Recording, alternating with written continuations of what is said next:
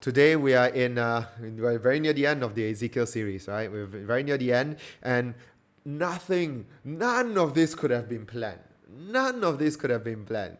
But today we are talking about a ruler coming in to the temple. A new ruler, the new person to come in and start governing the people of God, right? And then suddenly Malaysia got this thing, and we're all crying to God, for His rule and His righteous governance to be upon Malaysia. And today we are on chapters 44, 5, 6, 7 on the prince. There is a lot going on here, and I'm just hope I can distill out some very salient things about this character called the prince, okay, who shows up without any announcement in chapter 44, right? Let's go. Let's get into the text. Let's read it. Ezekiel 40, it says here 43. I might be wrong. I might have done the slide wrong. I'm not sure. Okay, I'm momentarily kind of like, my brain has checked out. Okay, let me read verse 1. Then he brought me back to the outer gate of the sanctuary, which faces east. Just going to pause there for a moment. You guys remember last week when I was sharing with you about the temple, right? And then the angel brings Ezekiel through the eastern gate. And then he takes him through the whole tour of the temple. And then at the end of the tour, he brings him back to the eastern gateway. The glory of God comes. The glory of God comes through the east gate and fills the whole temple. Now, let me read for you. Okay, it is 44. It is 44, right? My wife just showed me the Bible. It's 44. Okay, so he brought me back to the outer gate of the sanctuary, which faces east, and it was shut. Okay, the eastern gate now is shut. And the Lord said to me, this gate shall remain shut. It shall not be opened, and no one shall enter by it, for the Lord, the God of Israel, has entered by it. So let's pause one more moment there and let's see. Why is this gate shut? Because remember from last week, the glory of God came through the eastern gate. Therefore, no one else can use this gate. You guys see this? Because the glory of God has used the eastern gate, no one else can use this east gate. But somebody can use the east gate. Let's take a look. Therefore, it shall remain shut. Verse 3, only the prince may sit in it to eat bread before the Lord. Wait, did I miss something? I think he introduced a new character. Verse 3 says, only the prince may sit in it, what's going on here, right? Ezekiel has introduced a new character, okay? And if you are reading this like a novel, I guarantee you at this moment you'll be flipping to the previous page and you go like, did I miss something? Did he introduce a prince?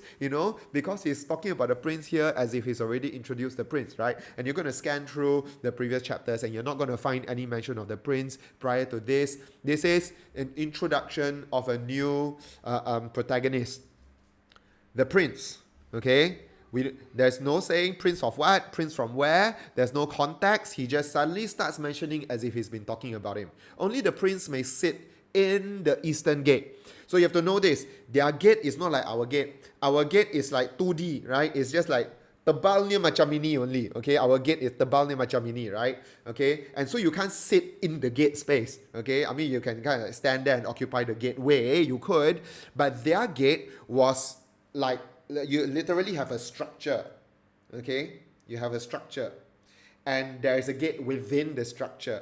So you can actually stand in there and it's sheltered on, okay? It's a little bit like that. And so it says here that the prince may sit in the eastern gate.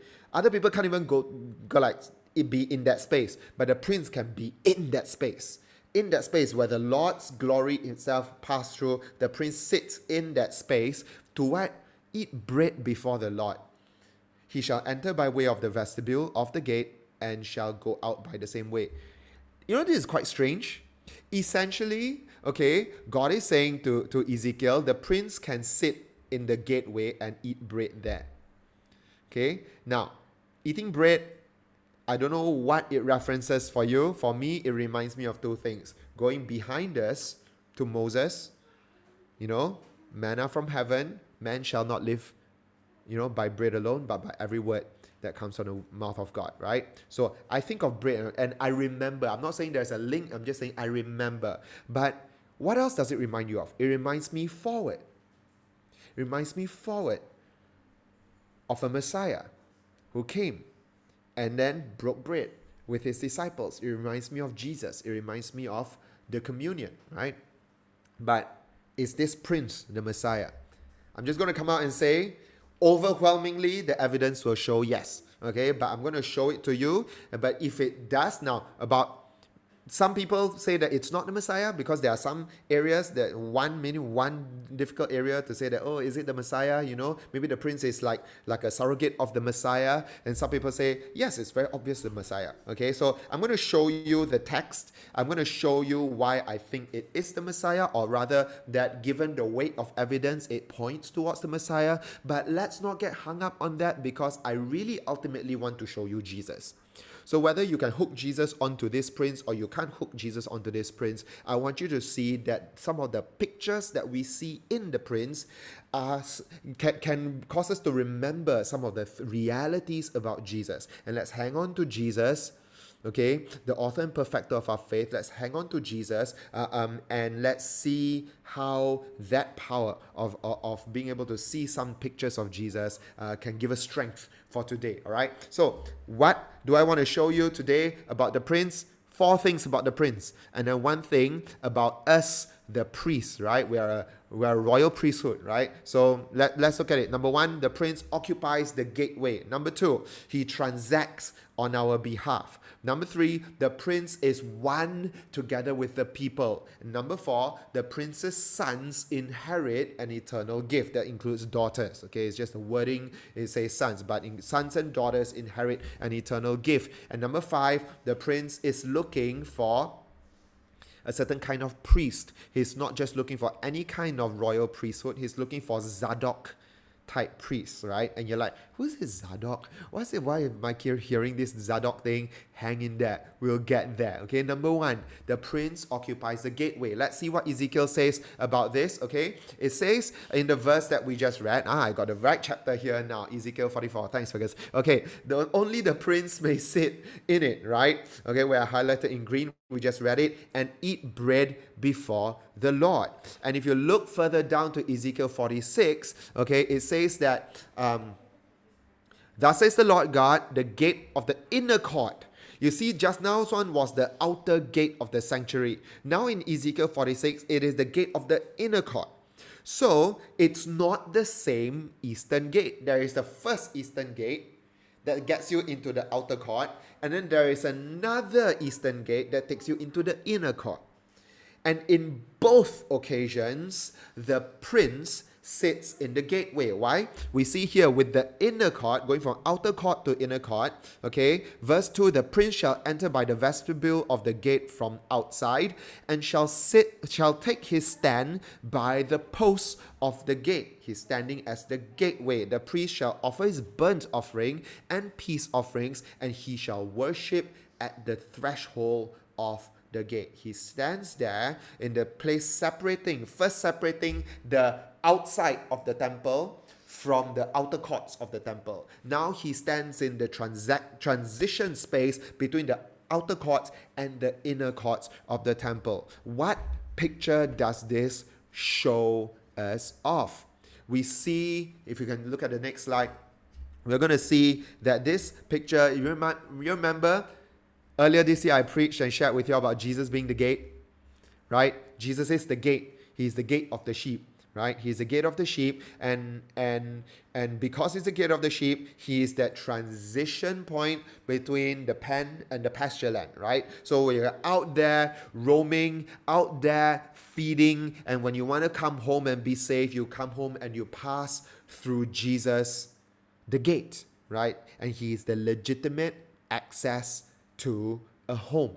And not just that, but he is also a filter. As a gate, he filters out that which cannot come in. But he is also a funnel. He creates a queue, and then they all have a focal point, and everybody comes in through Jesus. Now, what do we see of the Prince that resembles so much Jesus saying, I am the gate of the sheep? Let's look at this. Now, at the next slide, you're going to see The prince at the gate represents the transition point between the temple and the outside.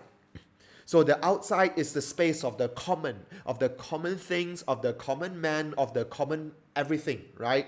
And then the transition place is the prince, and when you pass through the prince, you access that which is holy. Because of this, not just anybody in any alang way can just simply access that which is holy. You have to pass through the right and legitimate access point, right? It separates the natural world from the supernatural world. It separates the world of carnality with the world of the spirit. It separates that outside space, which is part of all our daily activities, which includes all our daily sins, with a place where we enter to find atonement.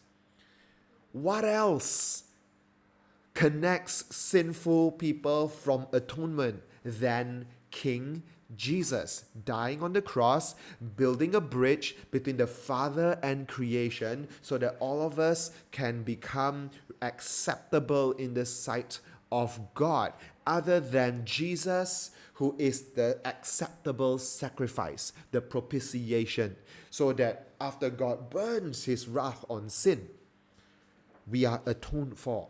We have been atoned for, and now we can enter the holy place. Now we can access supernatural things in a legitimate way, right? By the way, there are people accessing supernatural things in a totally illegitimate way. It's called witchcraft. It's called the dark arts, We don't want to touch that, because that's not a legitimate type of supernatural power for us to access. But through the gate of Jesus, we access God's territory.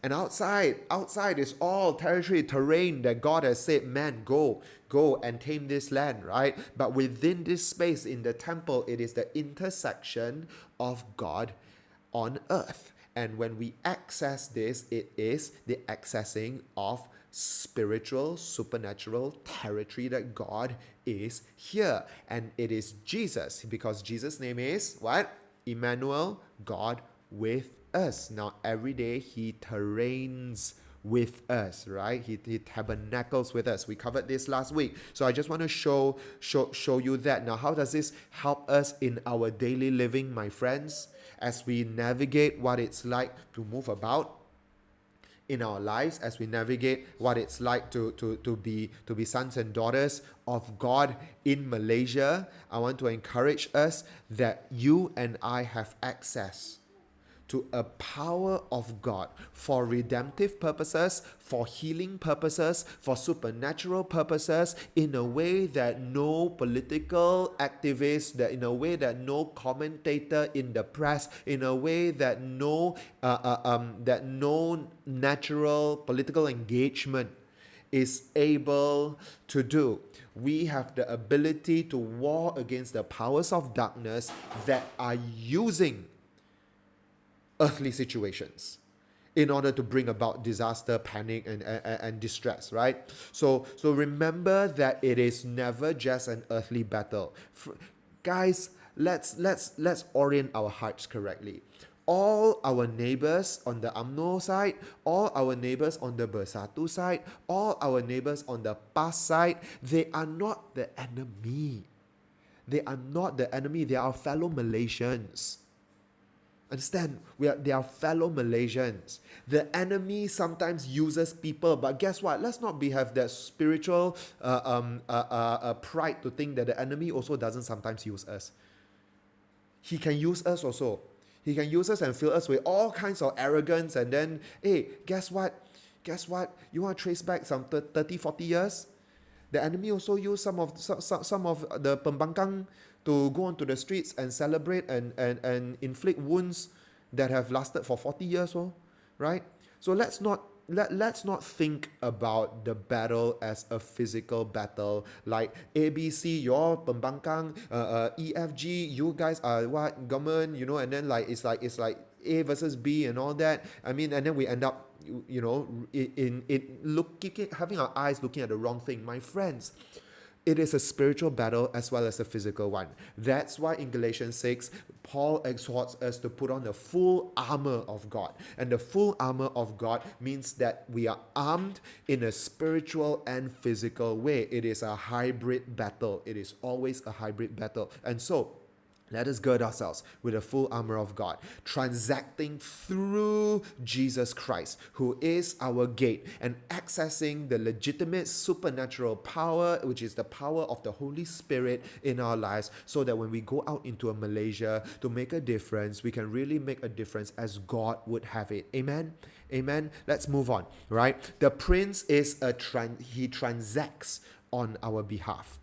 Okay, and this is related to the first one because he is a go-between.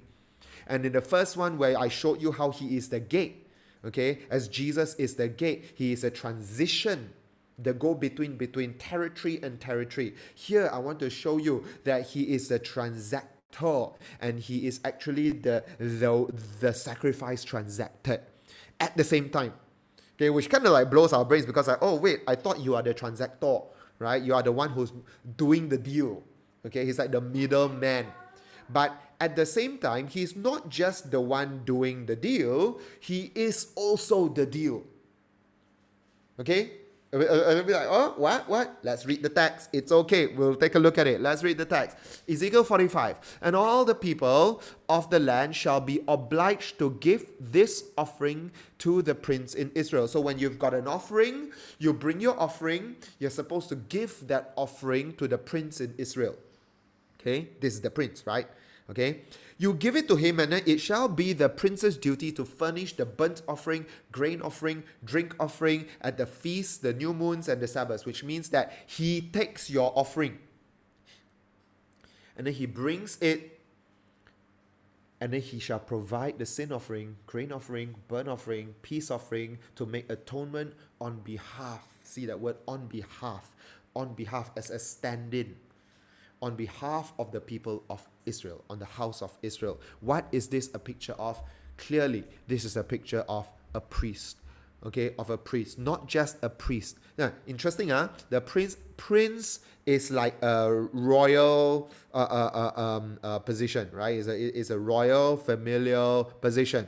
But this prince is also a priest. In fact, he's acting like a high priest because he's doing all this for the entire nation. There is a national element to his atonement, right? To the atonement that he's doing. So, where do we see this in the New Testament? It is Jesus. Again, it is Jesus, right? He takes our sins. We offer it to him. We come before him and say, Lord Jesus, I am a sinner.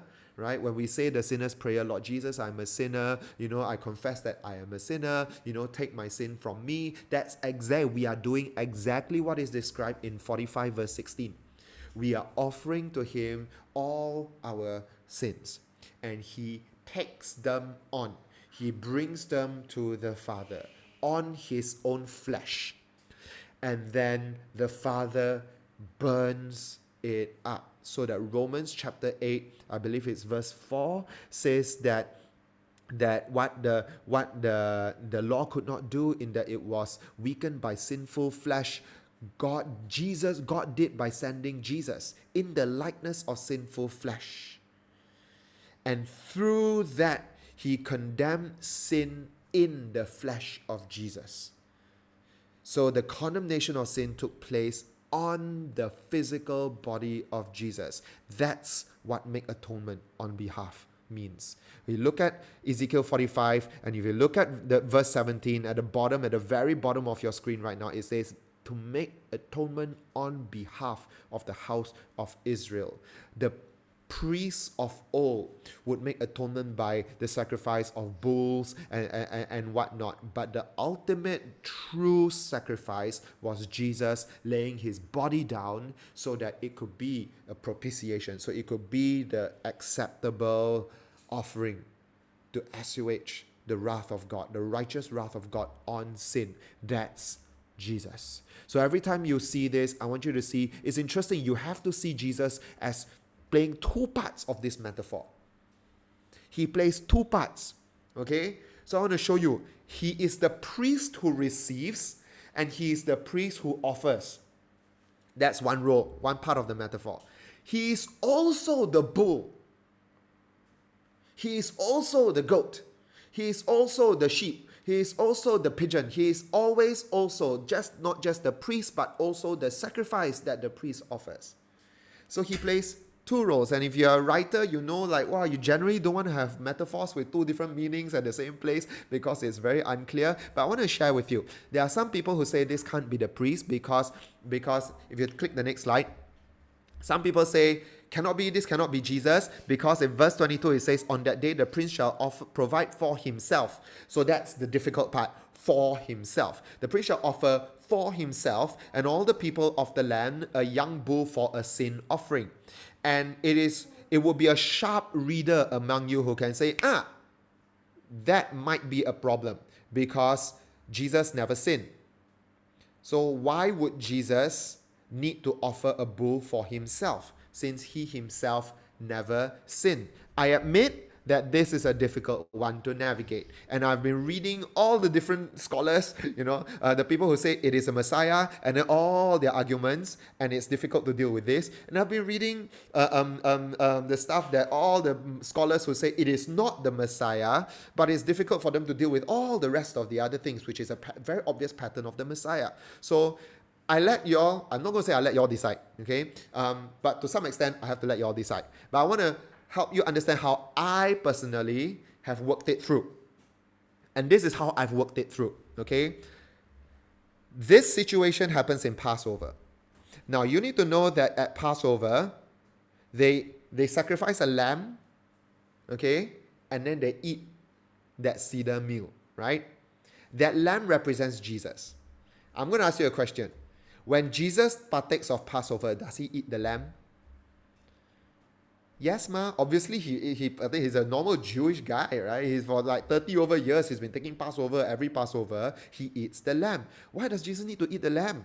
He doesn't need to eat the lamb. He is the lamb, right? He doesn't need to eat the lamb. He doesn't need to partake of that symbolism of partaking of the lamb upon his body so that, in some way he is sheltered from the plague in Egypt, right? Something like that. So Jesus doesn't need to eat the lamb, but he eats the lamb because he is one of the people. And he does it in the spirit of being like any other Jewish man. In his humanity, he partakes of the lamb at Passover.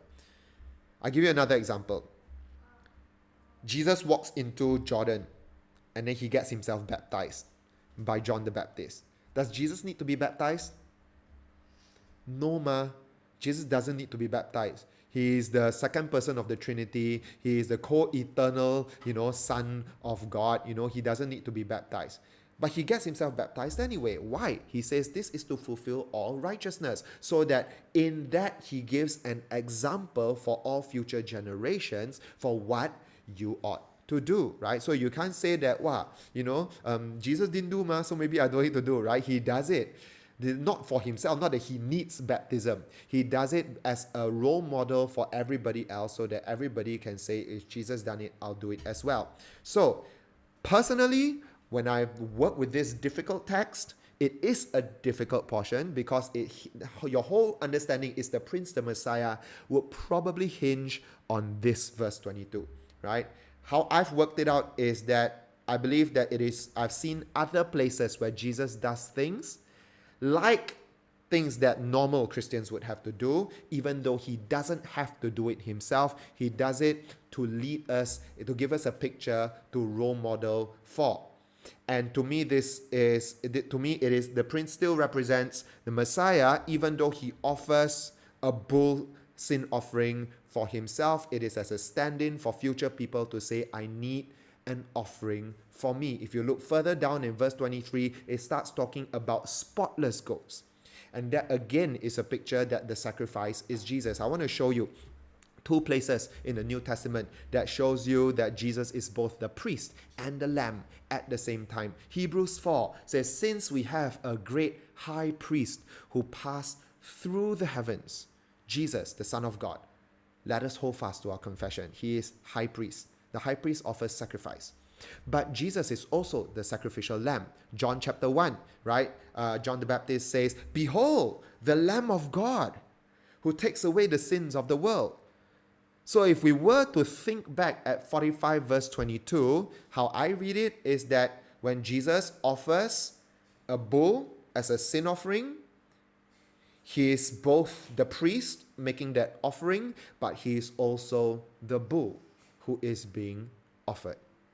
There are enough biblical texts to support that he is both high priest and lamb at the same time. So that's how I've worked it out.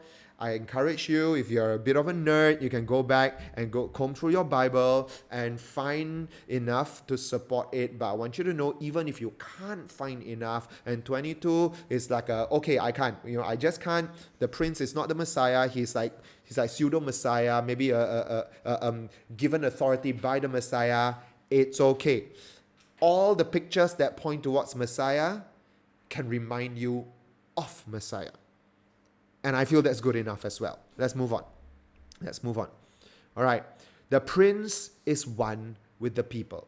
And one of the reasons why I feel that this is so important for us to see is that it's actually it's linking to the previous one, okay?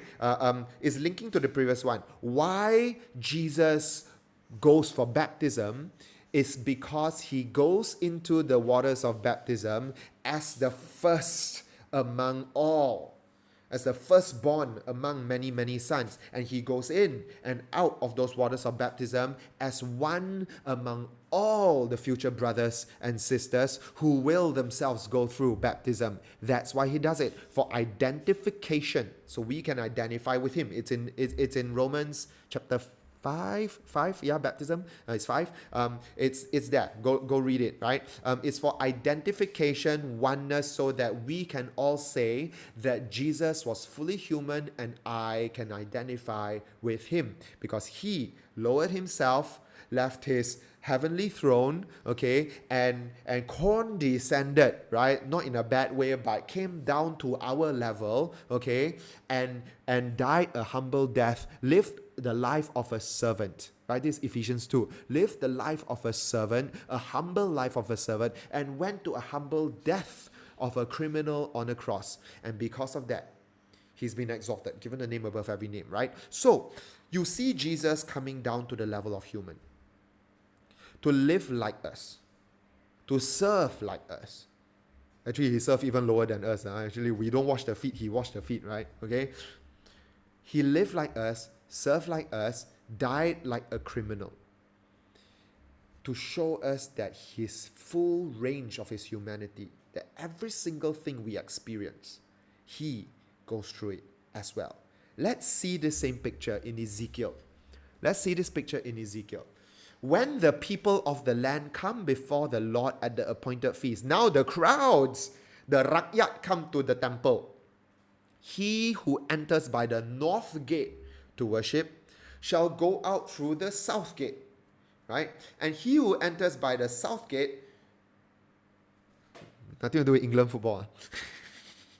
He who enters through the south gate shall go out through the north gate. By the way, this is a picture that entering the temple and having an encounter with the Lord means that you are transformed and you don't go back the same way you came. Okay, it's just a metaphor. It's a brilliant metaphor. Okay, and I wish our church had 2 big entrances so we could do that as well. But we don't. We have one big entrance, okay, where the entrance of the food court is, and then we have an exit door, a fire exit at the back that leads you into the loading bay. And if I release 100 people into the loading bay, I think our friends from Masing are gonna scold me. Okay, so we can't do this in Disara. But it's beautiful. You enter church from the north gate, you exit from the south gate. As if to say, you come in one way, you go out another way. And the encounter with God transforms you. You came in one way, you go out a different way. Okay, that's just an extra picture I want to give you, okay? Now, I love it, okay? But let me continue reading. No one shall return by way of the gate by which he entered, but each shall go out straight ahead. Verse 10, when they enter, the priest shall enter with them. And when they go out, the priest shall go out. Sorry, the prince, right? The he there is the prince, right? He shall go out. Now see this, my friends. But I thought the prince occupies the eastern gate, right? He sits in the east gate and eats his bread. He sits in the east gate, offers the burnt offerings and worships, right? So I thought the east gate is his, and then the north and south gate is everybody lah. Rakyat use that one, and then VIP use the eastern gate ma, right? Right? No. VIP uses the eastern gate, but when VIP is with the Rakyat, VIP enters through the gate with the Rakyat. He goes out from the gate with the Rakyat. He doesn't let the Rakyat go in by themselves. He goes in with them. He doesn't let the Rakyat go out by himself, or he doesn't take a walk by himself. He goes out with the Rakyat. In other words, he fully is embedded into the fabric of the people. The population have him among them. Emmanuel, God with us. God with us. The prince is with the people. He is one of the people. He suffers with the people. He praises with the people. He enters with the people. He lives with the people. Where do we see this? In two places in the book of Hebrews, chapter 2 and chapter 4. Chapter 2, look at the light green highlights. Therefore he had to be made like his brothers in every respect. Corresponding verse in chapter 4, but he is one who in every respect has been tempted as we are, and yet was without sin. Jesus is fully human.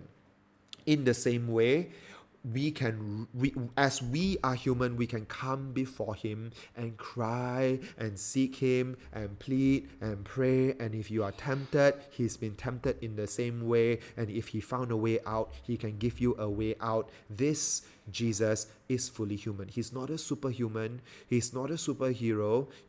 I know around the early 2000s, starting with the first Spider-Man movie, they started to make all the superheroes have to be very human side, and I think the most emo human one was Zack Snyder's Superman, right? He was like, perpetually moping about his calling to be Superman, And I think it started with the Fight for Fighting song, right? I don't learn to fly, right? Remember that song, right? I'm more than a bird. I'm more than a plane with a silly red sheath.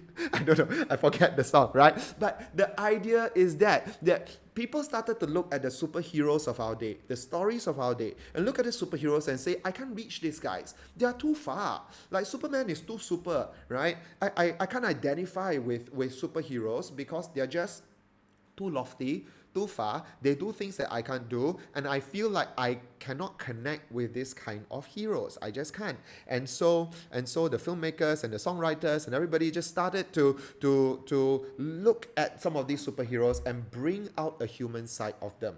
And they brought it out until Superman was perpetually like, I hate my life, Zack Snyder Superman. Never mind, a lot of years have passed since then. Now, what does it mean for us to worship a God hero who isn't just a hero, but to worship a King Jesus who became fully man?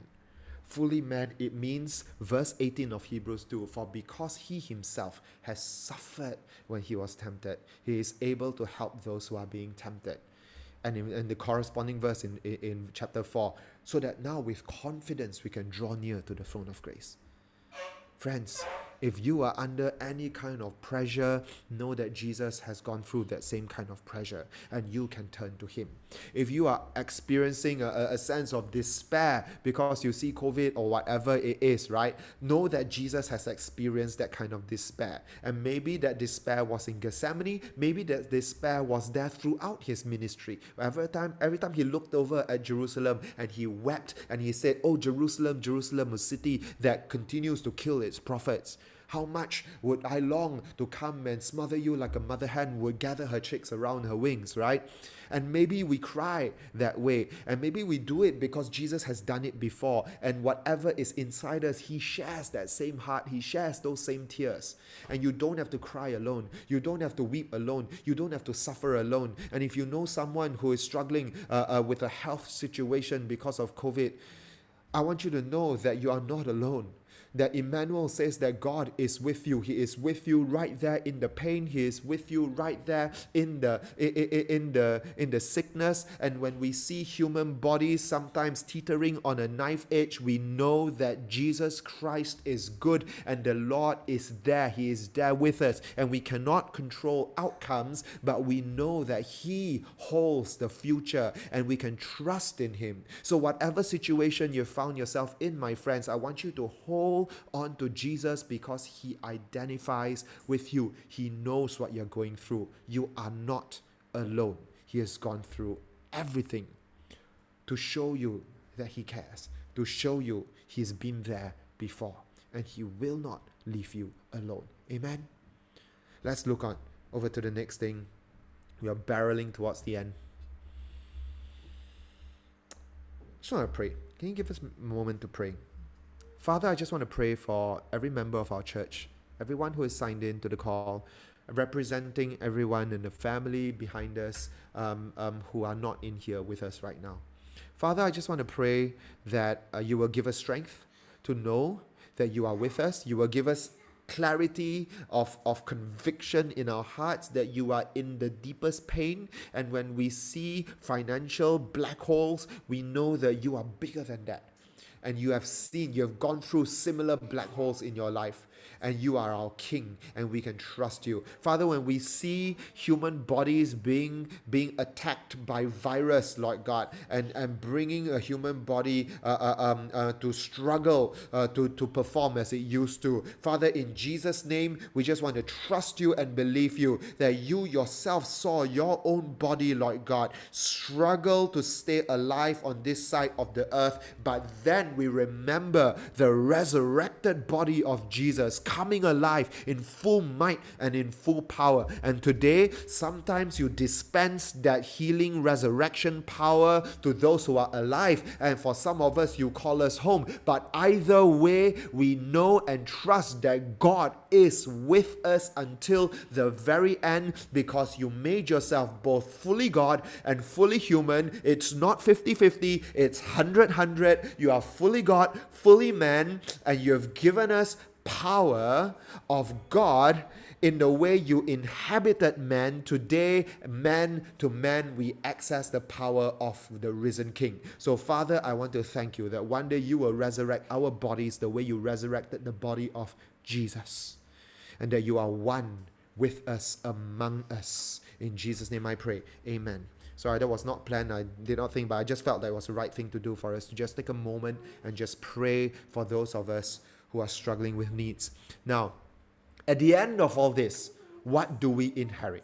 We inherit an eternal gift. Sons inherit an eternal gift. And when I say sons, I repeat, it is sons and daughters. It is the children inherit eternal gift. But the text says sons. Let's take a look. Let's take a look at the text right here. Verse 16. Thus says the Lord God, that's Adonai Yahweh, if the prince makes a gift to any of his sons as his inheritance, it shall belong to his sons. Meaning it belongs in perpetuity. It is theirs. It is their property by inheritance.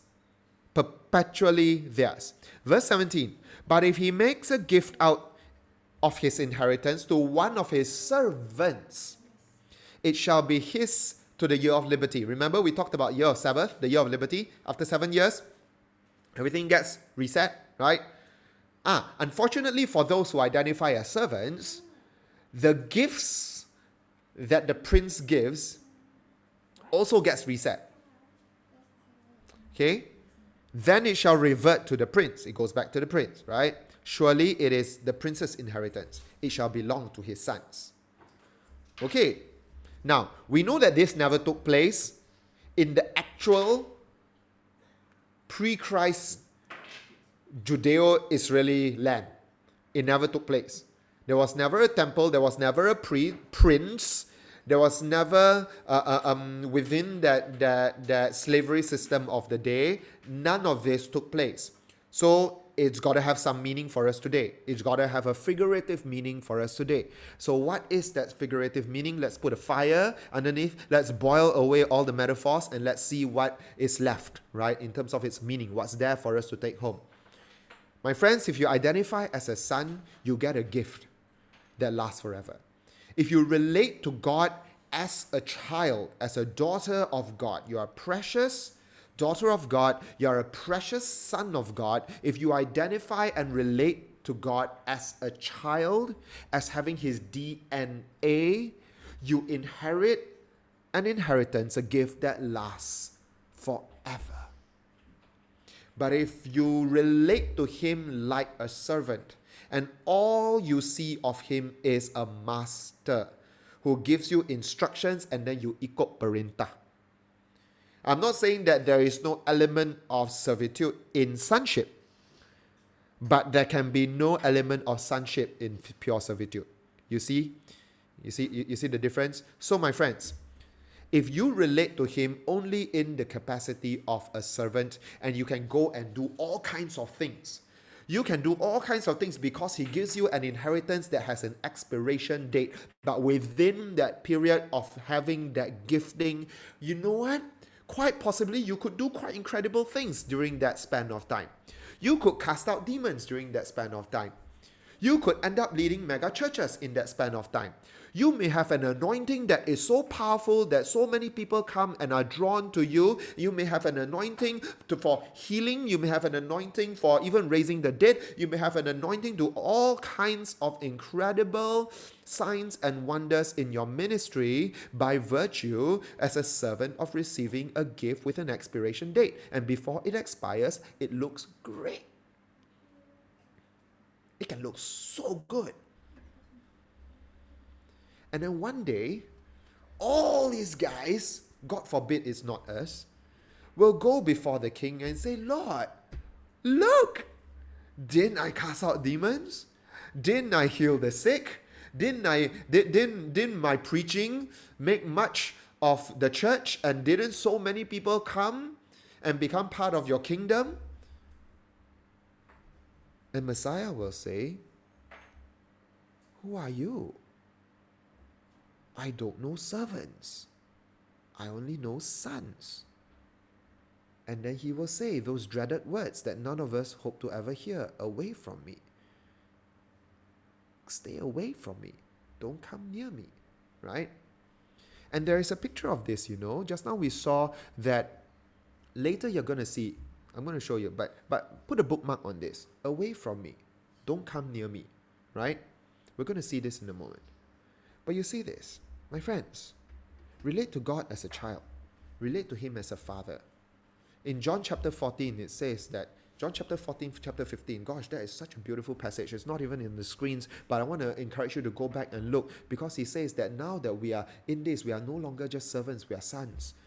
Yeah, because the servant doesn't know the mind of the master. The servant doesn't know the strategies and thinking and the thoughts and the plans of the master. But sons have DNA. Sons have ownership. Sons and daughters have ownership in the kingdom. Let all of us think like children of God, so that as children of God, we know the mind of the Father, and let us inherit a much better gift. And you know what that gift is? It's here on your screens right now. That gift is Jesus himself.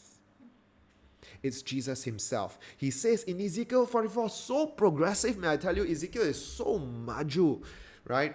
So maju. You would think the Old Testament will tell you that the gift is some physical thing, and then the New Testament makes it more high res, right? You would think that, right? But you know what? There are just some moments in Ezekiel where he is already seeing something so high resolution that it continues to baffle me. Like, wow, it was there. Like, remember the day when I showed you that, wow, we could already see in Ezekiel God saying that I want to circumcise your heart. I was like, wow, I thought that circumcise the flesh was Old Testament. I thought that circumcise the heart is a New Testament thing. So it goes from low res to high res. I thought it was like that. But no, Ezekiel is so maju. He already saying circumcise the flesh from Ezekiel's time. In fact, I showed you, even from Deuteronomy, he was saying it. So it's like totally consistent with God. Now, here we see another thing. You would think that the inheritance is a crown of glory. You would think the inheritance is you get a mansion in heaven. You would think the inheritance is streets paved with gold. some kind of tangible external thing, right? Some barang, right? Some that you would think the inheritance is like shares in like some huge, God counter, You would think that. But it's not. He is so progressive. He says, I am their inheritance. You don't want all these things without me is worthless. A crown is worthless without me. Streets of gold is worthless without me.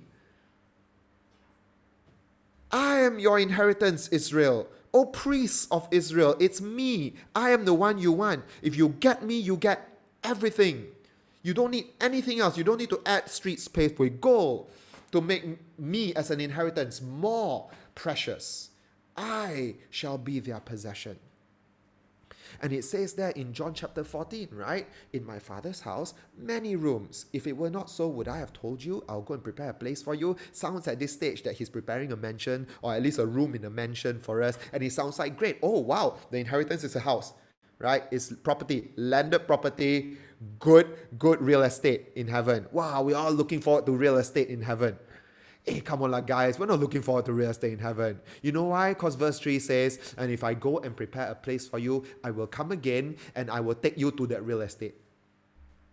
No, he doesn't say that. He says, I will come again and I will take you to myself. Jesus himself is that great reward. We are not doing this earthly thing so that we can inherit some barang. Barang will be nice. It's just a superfluous barang. Like I don't mean to make small of it, but you know what? Compared to Jesus himself, everything else is bonus. Like everything else is an accessory. And some days I want to help you to de-accessorize Jesus so that you can see that the most important thing is that you inherit Jesus Christ. Jesus Christ. And when you can think that way, you can literally worship and sing, Christ is enough for me. Everything I need is in you. And that includes the crown, and that includes the streets, and that includes everything, right? And with that, my friends, I want to take you to the last point. The last point says that the prince is looking for Zadok type priests. Every single one of us are priests. In the past, a certain group, Levites, are priests. And today, God says that we are a royal priesthood, right? A holy nation. Today, every single one of us, because of the work of Jesus, because of our identification with him and his identification with us, everything I shared today, because of his sacrifice, our identification, because of that today, every single one of us are priests. There is no middleman between us and God anymore. There is just direct line to God. All of us are priests. But, let's look at the slide. It says, the Levites who went far from me, going astray from me after their idols, when Israel went astray, shall bear their punishment. In other words, all of the priests who abandon me, don't come near me. It's a bit like when a lover is spurned by another lover, right? A is spurned by B, and B tries to go and like sayang A, and A goes, don't touch me. Like, don't even come near me. You make me sick. Right? It's like that, right? Okay? And it says here in verse 13, they shall not come near to me. Don't come near me. Don't serve me as a priest. Don't come near any of my holy things. Just stay far away. Wow. Hey, friends, I hear this, I scared. Okay? But you look at the right-sided column. But the Levitical priests, the sons of Zadok, who kept charge of my sanctuary when the people of Israel went astray, they shall come near me. They shall come near me. So who are these Zadoks? Who are the sons of Zadok? King David had a priest, and Zadok was his priest. Hang on for this first. King David experienced 2 rebellions by his sons. The first rebellion was from his son called Absalom. And during Absalom's rebellion, David's priests were Abiathar and Zadok. His military leader, his commander of the army was Joab. his chief counselor was Ahithophel. In this time, Ahithophel broke from David and went to support the rebellion under Absalom to provide counsel for Absalom. One deserted, one person didn't stay faithful, left. And over time, it almost even seemed at one point that Absalom's rebellion was going to succeed. And of course, there's a lot of intrigue and a great story there. You can go and look at it in 2 Samuel 15. But somehow or rather, Absalom died in battle. Joab killed him. Actually, David told him don't kill, but Joab killed him, right? And then the kingdom was restored back to David. Fast forward X number of years later, the next son, Adonijah, rose up to rebel against his father David as well. Now this time, Abiathar switched camps. Joab switched camps. So that Adonijah now enjoyed two of his father's top honchos supporting him. Who was left with David? Zadok the priest. Is this a new name for you? If it is, remember, Zadok means the last one. Stay faithful till the end. Zadok gives you a picture of the priest who would not stop serving his king. Today, every one of us are called by Ezekiel 47-48 to be the Zadok type priest who will serve our king until the very end. So let's look at the next slide and we're closing. You will be hated by all for my name's sake, says Jesus, but the one who endures to the end will be saved. Lawlessness will increase, the love of many will grow cold, but the one who endures till the end will be saved. Come on, church, let us endure till the very end. Let us endure till the very end. So may the love of God the Father, the grace of our Lord Jesus Christ, and the fellowship of the Holy Spirit be with each and every one of us until we meet again, and all of God's people triumphantly shout aloud, Amen, Amen.